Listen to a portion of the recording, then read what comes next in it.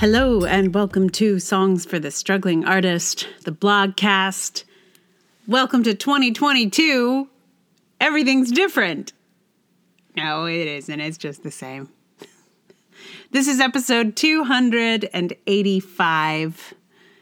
And my name is Emily Rainbow Davis. Thank you for listening to the blogcast. Hope you all had a lovely transition from one year to another. I have been over here getting together the zine for the patrons over on Patreon and collecting the songs from this very blogcast to send to them. Today's blog, I don't have really a trigger warning for, although I feel like maybe there should be one, but I don't quite know what it would be, like emergencies, calling for help, references to various tragedies. It's not. I don't think it's a bummer of a post. But I don't know. I'm not the best judge, I guess. I will only note for my international listeners, in case it's not obvious, 911 is the number we call here in the United States when we have an emergency. I know the number is different elsewhere. So probably most of you have seen a lot of American television or film or whatever to already be aware of that particular fact. But in case not, just thought I should make sure you knew what that was. Anyway, here we go. It is called The One Who Called 911. The one I can't stop thinking about is the person who called 911. The person who witnessed the accident that killed my youngest brother. I feel enormous tenderness for that person, even though I know nothing about them. The only thing I know is that they saw the accident and called 911. They will likely have the image of it in their brain forever.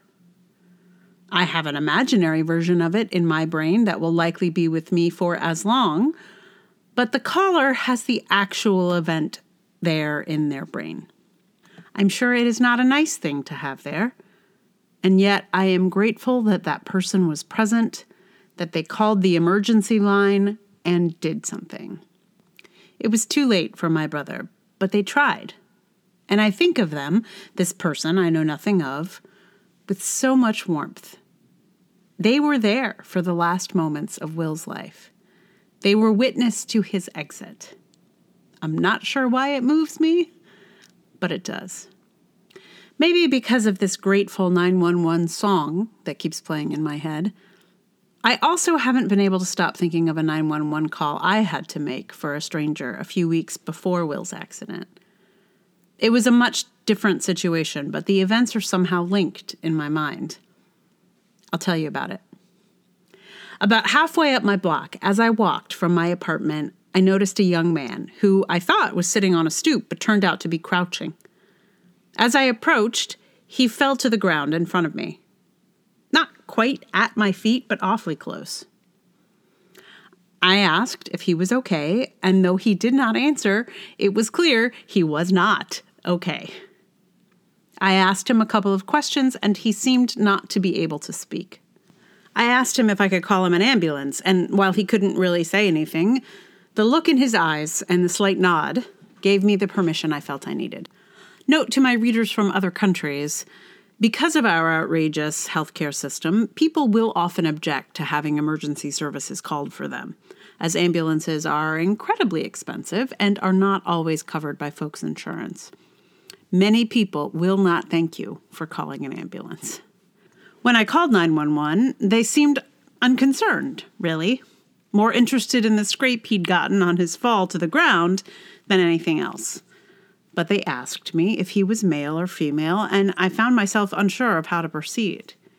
He looked male, but I did not want to presume when he couldn't speak for himself. So I said, "Male?"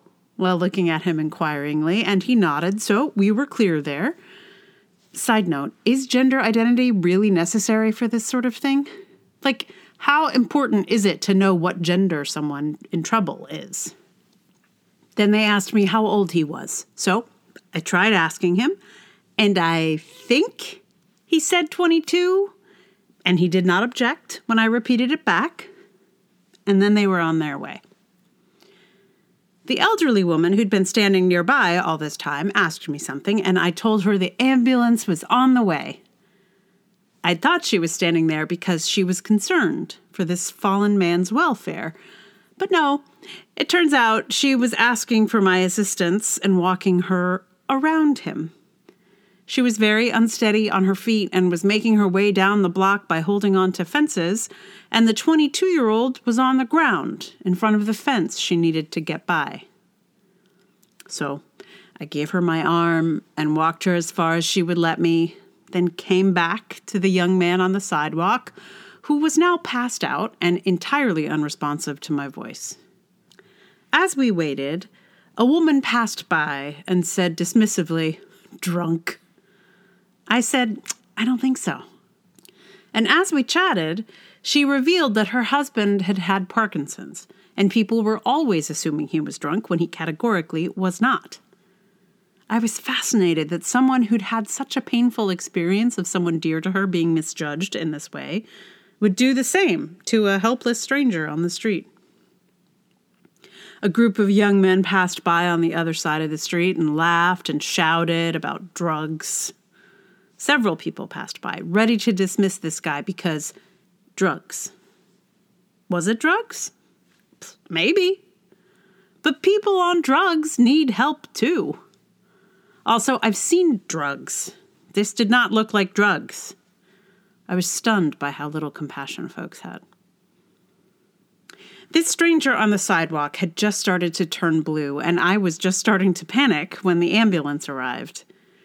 The arrival of the paramedics brought him back around a bit, and the paramedics seemed just as unconcerned as everyone else until they took an oxygen reading, and then they swung into swift action, getting out the stretcher, putting him on oxygen, and getting him into the ambulance. Meanwhile, cars behind the ambulance started honking.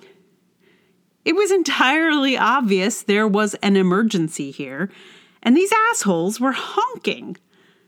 Come on, guys, come on. The honking was clearly an annoyance to the paramedics, but they also seemed entirely used to it. I could not believe how jerky these people in their cars were. The stranger on the stretcher was sort of awake now, but very disoriented, and kept trying to pull the oxygen out of his nose. They told him they were going to the hospital, and off they went. And I don't know what happened to him from there. I don't know anything. I haven't seen him on my street again, but then I'd never seen him on my street before.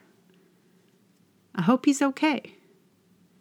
I feel strangely tied to him, like having been with him at this terrible moment, he's now sewn into the fabric of my life, and yet I'll never know how the story will turn out.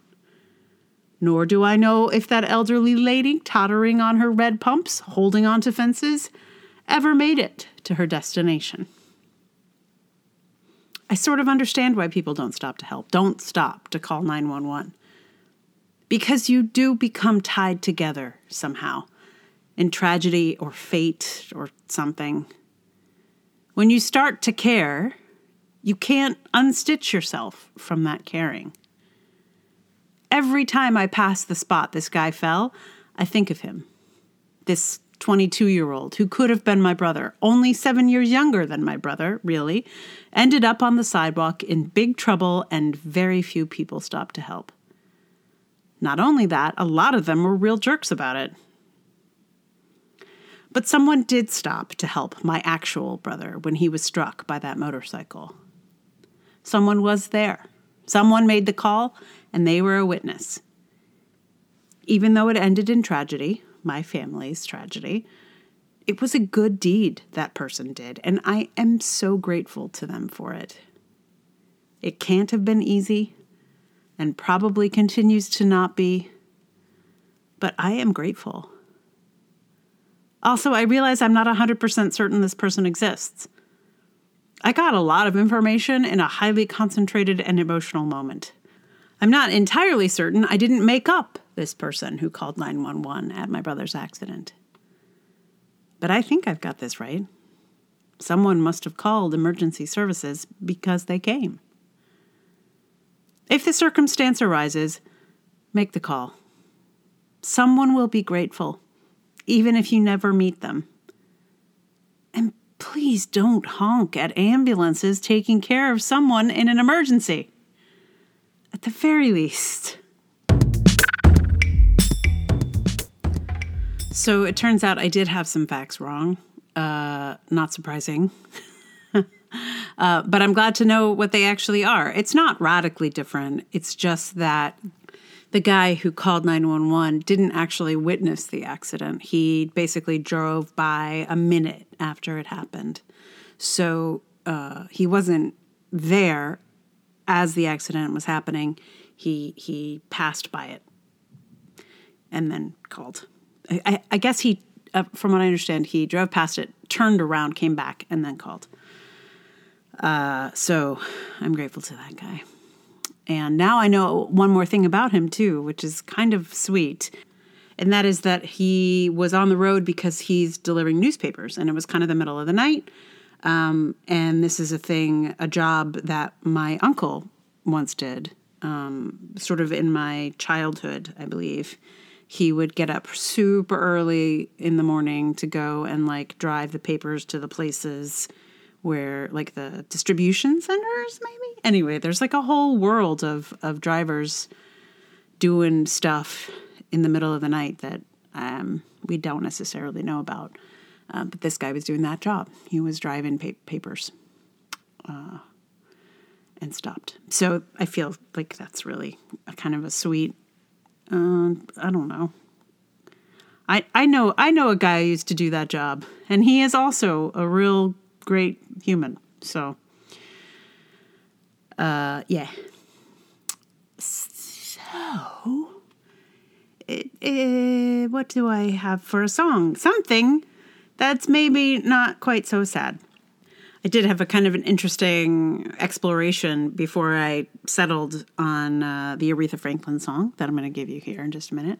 But I found a playlist put together by EMTs for EMTs, basically. So it's like a playlist that I don't know if they play it in the vehicles or whether they just like play it to get pumped before they go do the job. But it's kind of a cool find. There's a song that I hadn't heard of on it before, which I was considering, called The Artist in the Ambulance. Didn't turn out to feel like exactly, I messed around with it a little bit, but I didn't have I didn't have the vibe for it really. But yeah, there were a whole lot of little, surprises on that list. I can't remember what any of those are right now, but I like the idea of the EMTs like getting together and be like, all right, this song is great for going out on a call.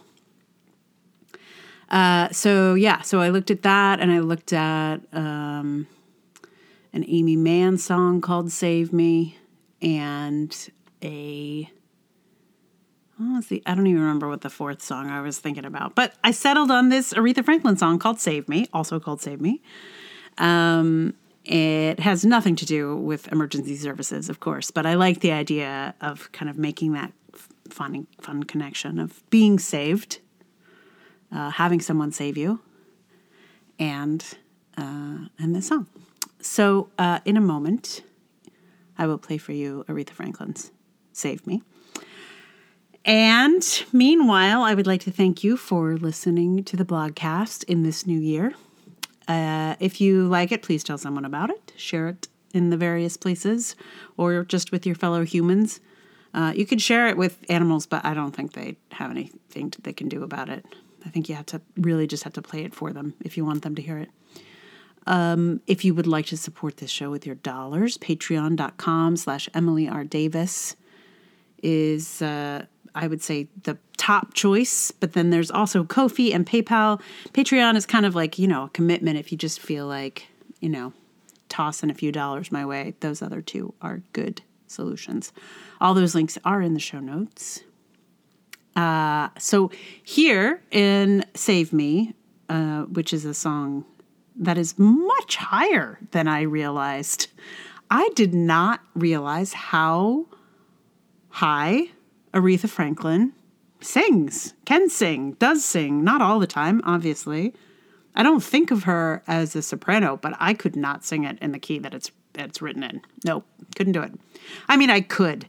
If I was like, all right, this is your goal, and I worked toward it, I could do it. But I brought this down quite a few steps.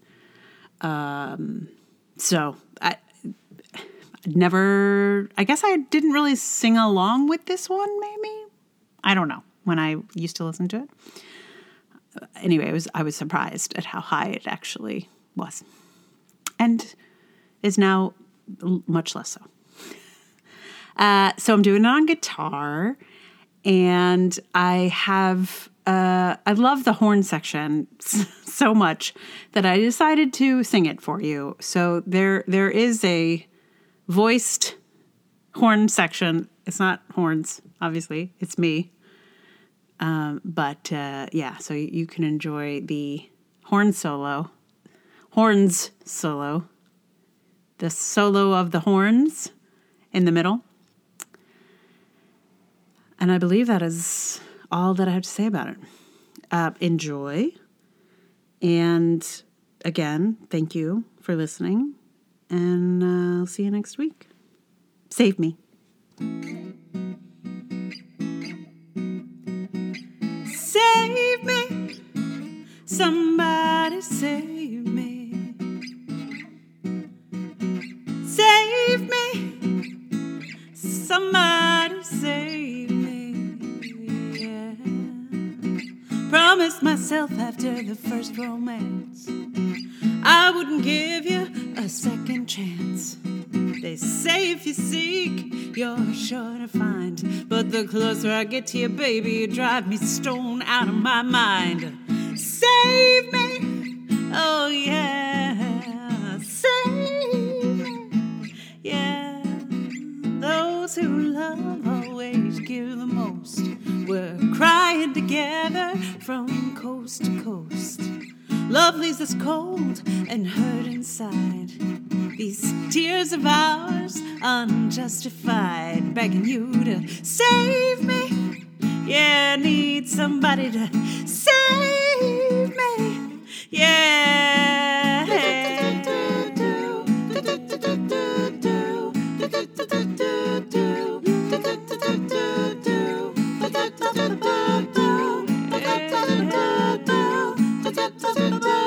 You lied and said you needed me. You abused my love, set me free. You didn't want me. Somebody help me, this man wants to taunt me. I'm begging you to save me. Yeah, please save me. Calling the Cape Crusader, Green Hornet Cato 2. I'm in so much trouble, I don't know what to do. If you think anything about me,